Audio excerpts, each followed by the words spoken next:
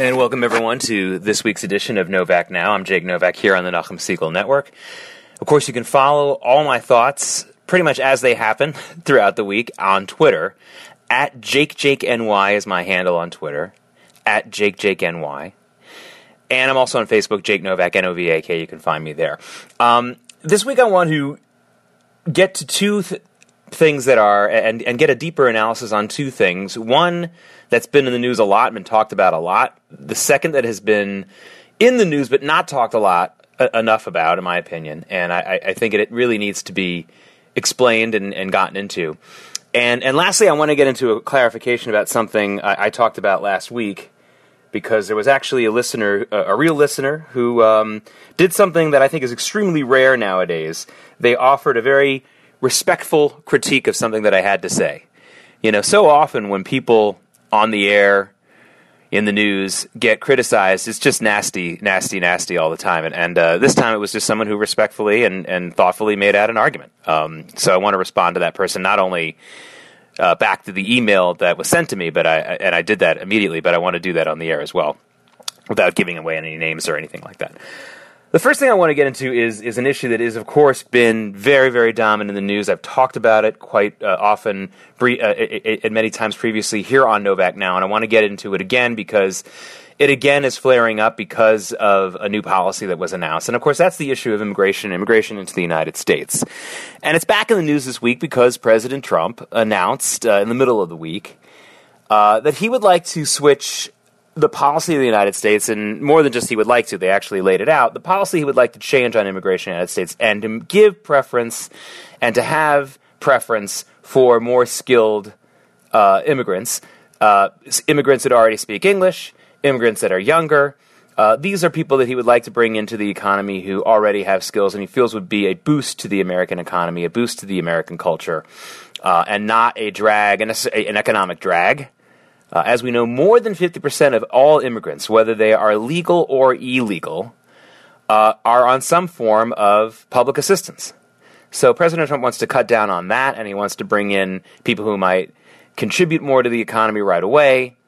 And this is an argument that people have had in the past, and this is something that he's talked about in the past, but now, of course, the policy was released. And there was a lot of response to it.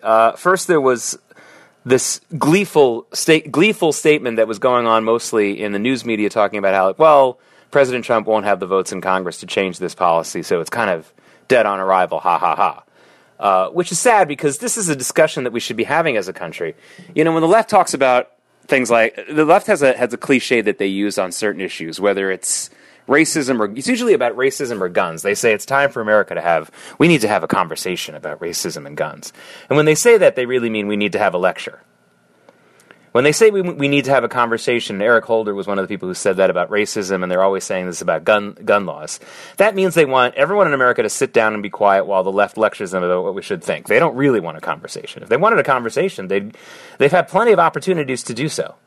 If someone who is really pro-gun control wants to have a conversation with the people who don't think that, they can go on the NRA channels. The NRA has some kind of a website channel that's watched quite often, and I have no doubt that they would not be treated horrifically if a gun control advocate just came on there and said, "Hey, I'd like to go through the pros and cons of a debate with you, and I'll do it if you're orderly and no one yells at me, and we don't have to do it in front of a crowd so that people don't start yelling and things like that. Maybe we can just do it one-on-one in a studio."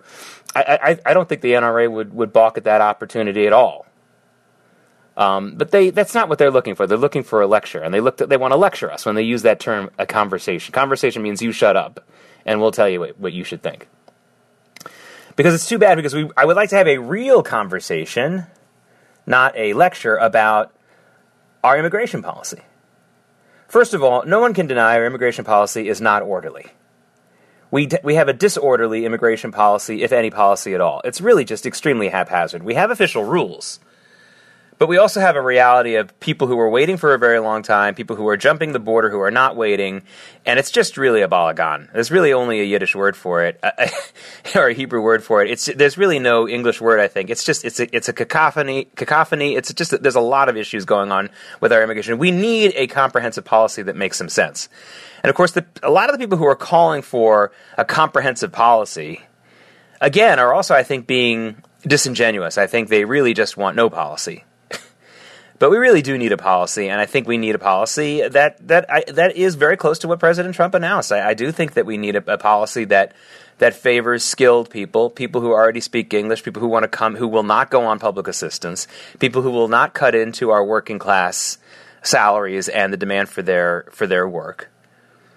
And I know that in the tech community, there's been complaints about people coming in at the higher end who are taking engineering jobs and doing them for less money and lower salaries. So I know that isn't completely perfect either. So again, this is what I mean by having a real conversation. How are we going to bring in more immigrants who are skilled?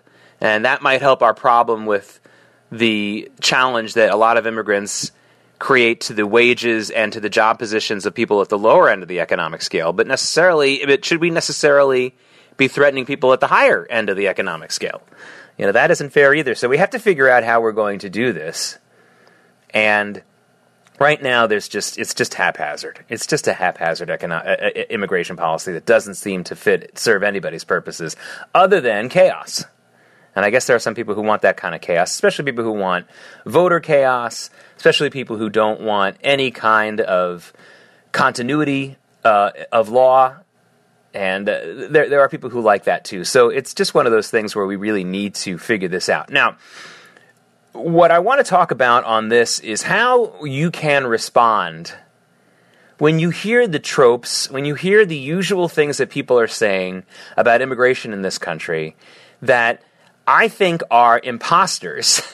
They are stand-ins for actual policy discussions.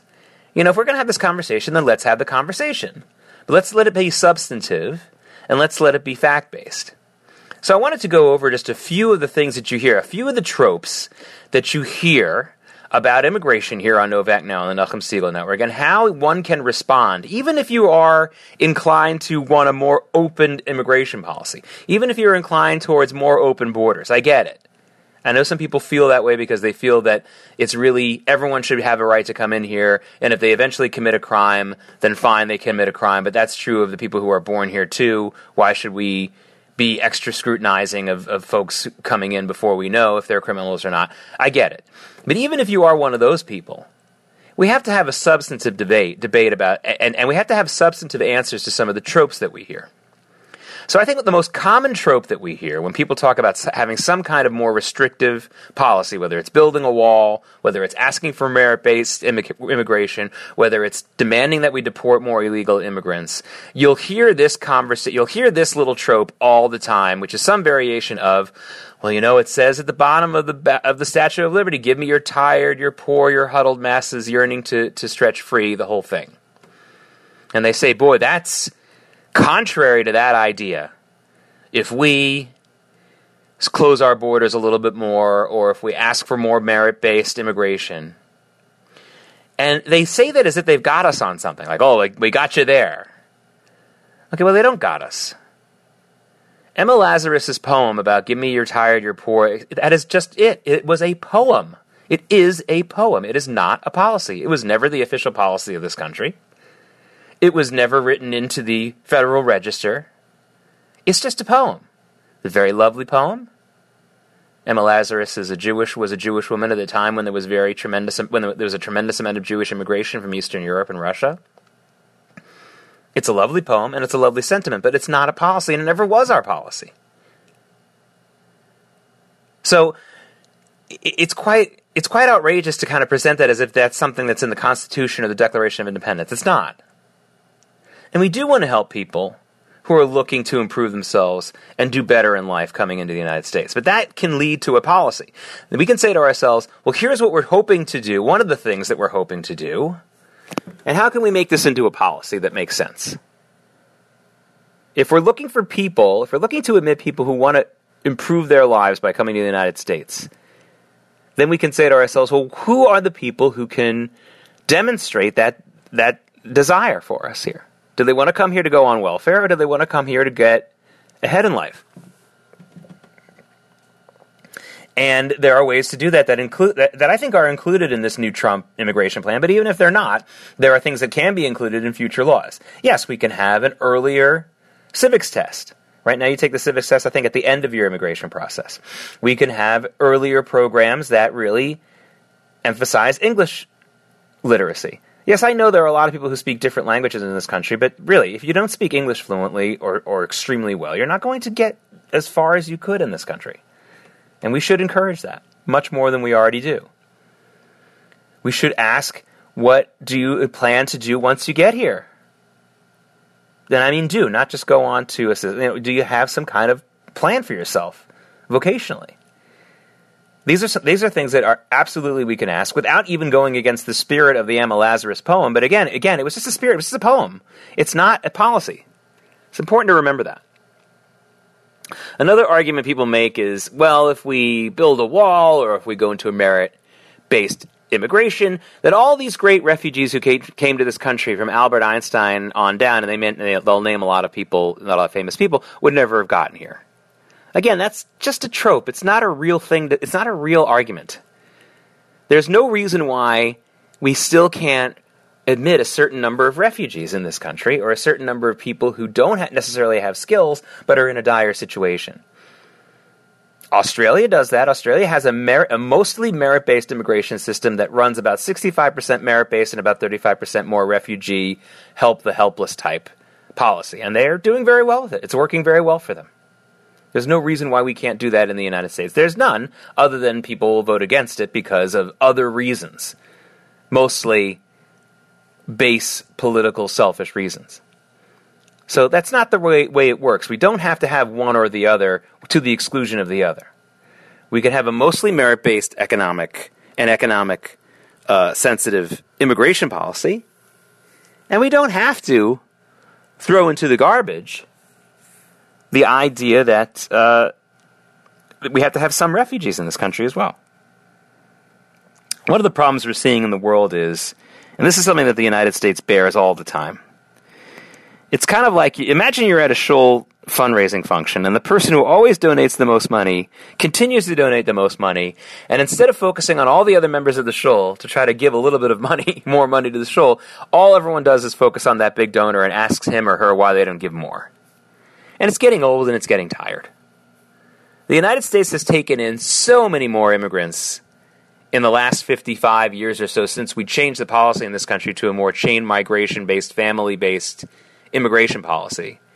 Previously, before 1965, the United States had a nation-based economic policy. In other words, we would focus on the countries that we wanted people to come from. And it was usually the United Kingdom. I think Germany was one of those countries, Ireland. And believe it or not, during those many decades, a lot of those spaces that we would open up for immigrants coming from those countries would remain unclaimed. And for the Jewish community, this is a big sore subject because we know that during World War II, not enough Jews could get into this country because quotas were lowered at that time. Because of the Great Depression and other issues, they were worried about more immigrants coming into the country. And it's understandable that there are people who worry about that happening again. But we don't have to go back to a 1930s, late 1920s policy. The policy can simply be, hey, we're going to take in a certain number of refugees, and we're also going to reserve the right to open up the doors even wider during national emergencies in other countries, international emergencies. And that's something that I think is reasonable, but it's not reasonable if your goal is to flood the country with as many potential immigrants from countries, from people who you think you can get to illegally vote for your side, or people that you think you can get onto public assistance so that the system is totally broken and that a bigger safety net becomes the only thing we talk about in this country, like they do in Europe. You know, in Europe, the biggest issues are not really international politics. The biggest issues are, well, how much more of the free stuff that we're responsible for can you get for us? And how can we do that for everybody? I mean, they've become completely beholden to the public's desire for more government entitlements, and that really hamstrings you as a country, and it hamstrings you on the international stage. No wonder Europe's issues with being morally potent on everything from the Middle East to elsewhere have been hampered by a number of things, not only because of their issues with Israel, which are well documented, and their problems and their moral issues with Israel that they don't seem to understand. But they don't seem to understand Israel, I mean to say. They don't also have the time. They don't have the bandwidth for it because they're too busy dealing with people from their own country, whether they're immigrants or native-born, who spend most of their political activism focusing on the stuff they want from the government. They're addicted to it, and they can't really move away from that problem.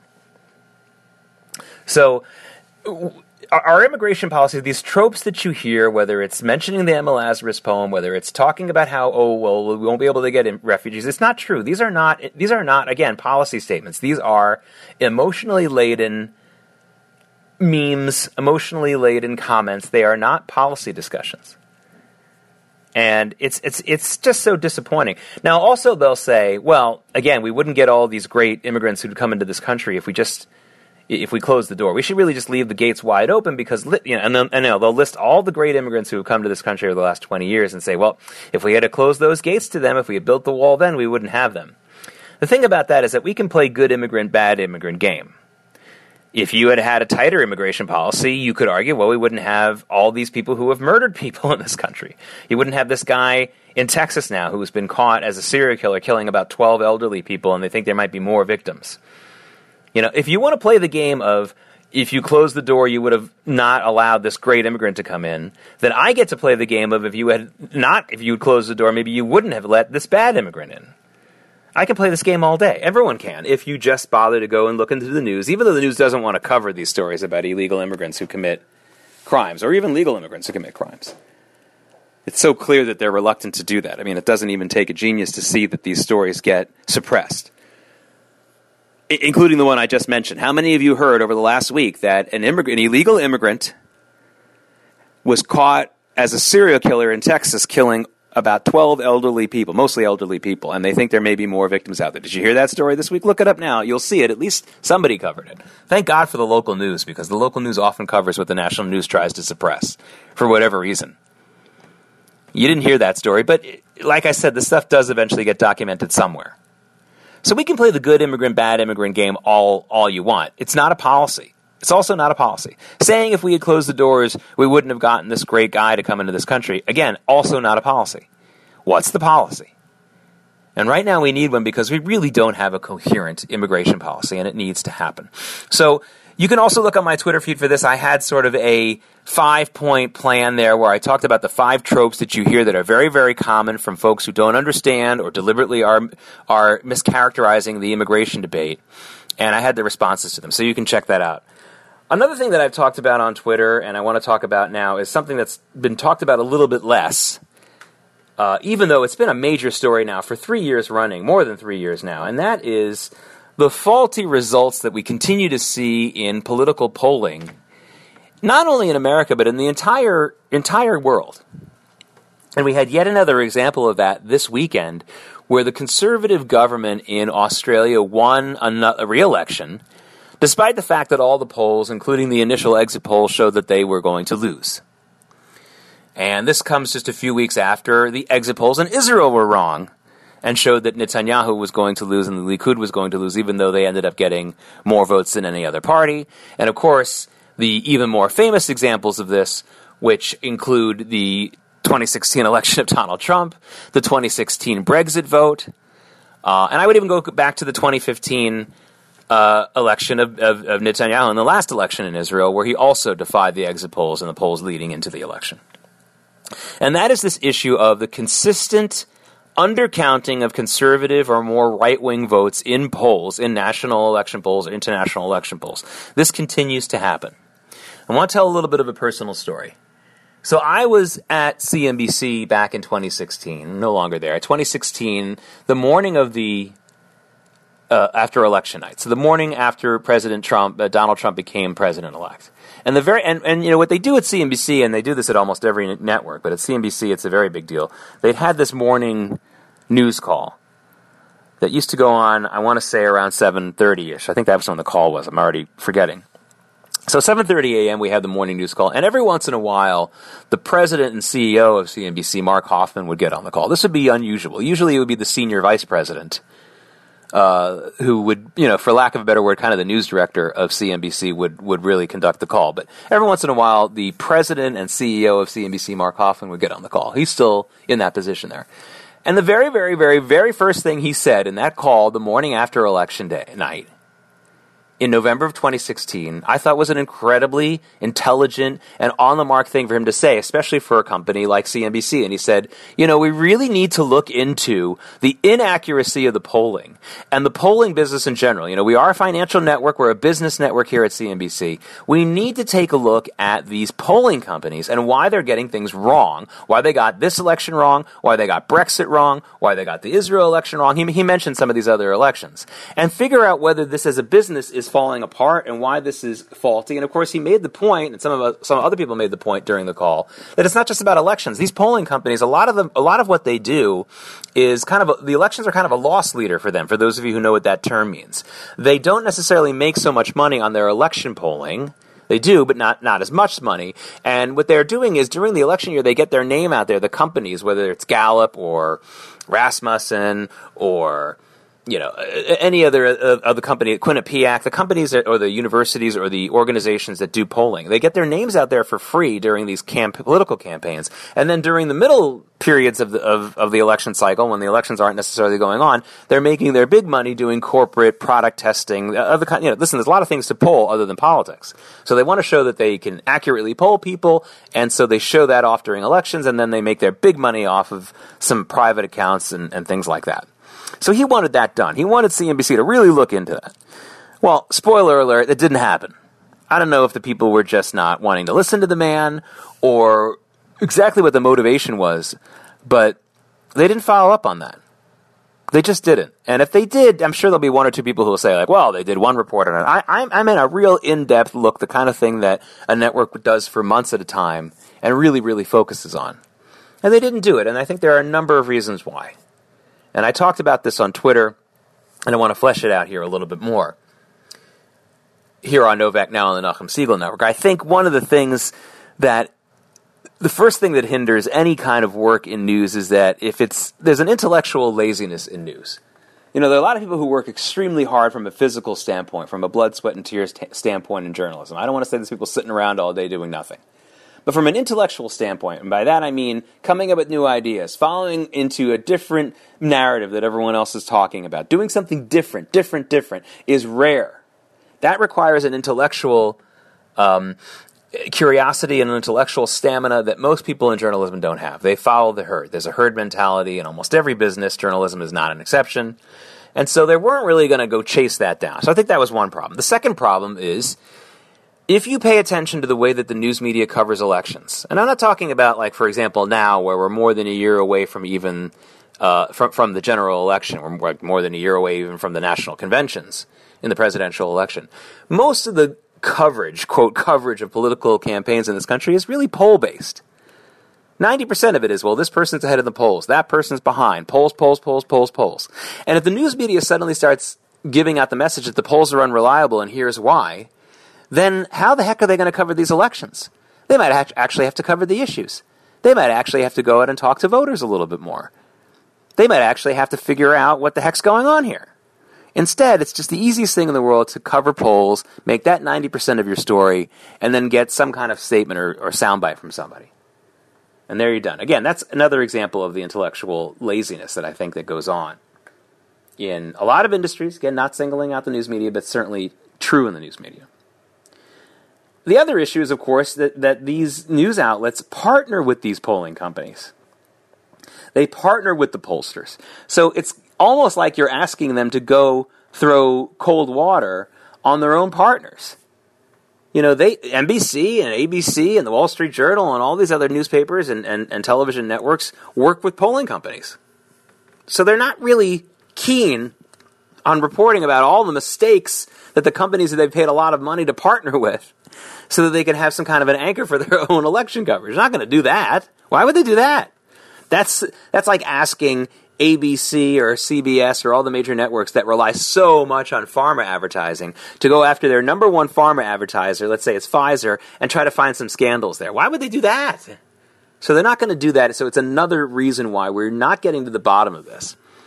And finally, I think another reason is that as long as these polls are more leaning towards the left, in other words, they're making mistakes that accentuate leftward or Democratic Party voters, or in outside of this country, liberal voters, then they're very content with the de facto electioneering that reporting on those polls creates. In other words, they can say, well, the left's winning, those loser conservatives are losing, in the hopes of discouraging conservative or Republican voters from going to the polls. So they're very happy to do that, too, because of the leftward-leaning tendencies of the news media. So there's a lot of reasons why the president and CEO of CNBC's call, very justified and rightful call for a really long and in-depth and enduring look at why the pollsters are making these mistakes, never happened. And so they continue to happen. And I know that there are here and there are some polling companies that do it right. So I don't want to single them out.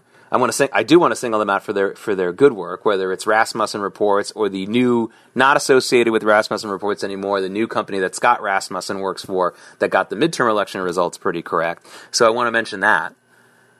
But honestly, it's just one of those things where they're making mistakes and they don't care because the news media relies too much on them as a partner, and the news media likes this mistake that they're making because they can sort of do de facto electioneering on their behalf. And that's a big part of what's going on here. And it's a shame because it would have been great to find out what's happening that's going wrong, because one of the things I think you'll hear this very often, you'll hear this argument very, very often. Well, they didn't get the polls wrong. You'll hear people say. They didn't get the 2016 wrong. They said that Hillary Clinton was going to win by 3, 4, 5%, and she did win by 3% or whatever, close to that, in the popular vote. Ha, ha, ha.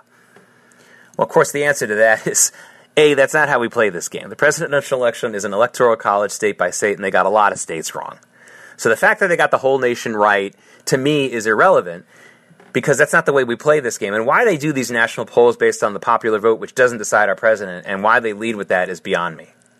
It's not the way that we play this game. It's kind of like asking someone, who do you think is going to get the most hits in a baseball game tonight? Who cares? I want to know who won. Okay, that's how it works. Who do you think is going to win? Who's going to get the most runs? That's how we decide baseball. And we decide presidential elections based on who wins electoral college votes. And spoiler alert, one of the reasons why they're having so much trouble with this is because whereas people move around from state to state, their vote isn't going to change. The way that they vote won't change the total national popular vote poll. If I move from Virginia to New York, and they still have my cell phone number, and that's how they poll me, then I'm still the same guy I was in Virginia for the national poll. But I'm not the same guy I was in Virginia for the Virginia poll because I don't live there anymore. So it seems counterintuitive. Statewide polling, despite the fact that each state, of course, has fewer people than the nation as a whole, has become much harder to conduct. Much harder to conduct. I only have about a minute left, so I want to talk a little bit about a misconception that may have gotten through on a broadcast I did last week about the Haredi community and welfare and the draft. I wanted to make it very clear that whereas I feel that the policies of not participating in the draft and the high level of Haredim in both Israel and the United States on welfare, I do believe that is a dishonorable result.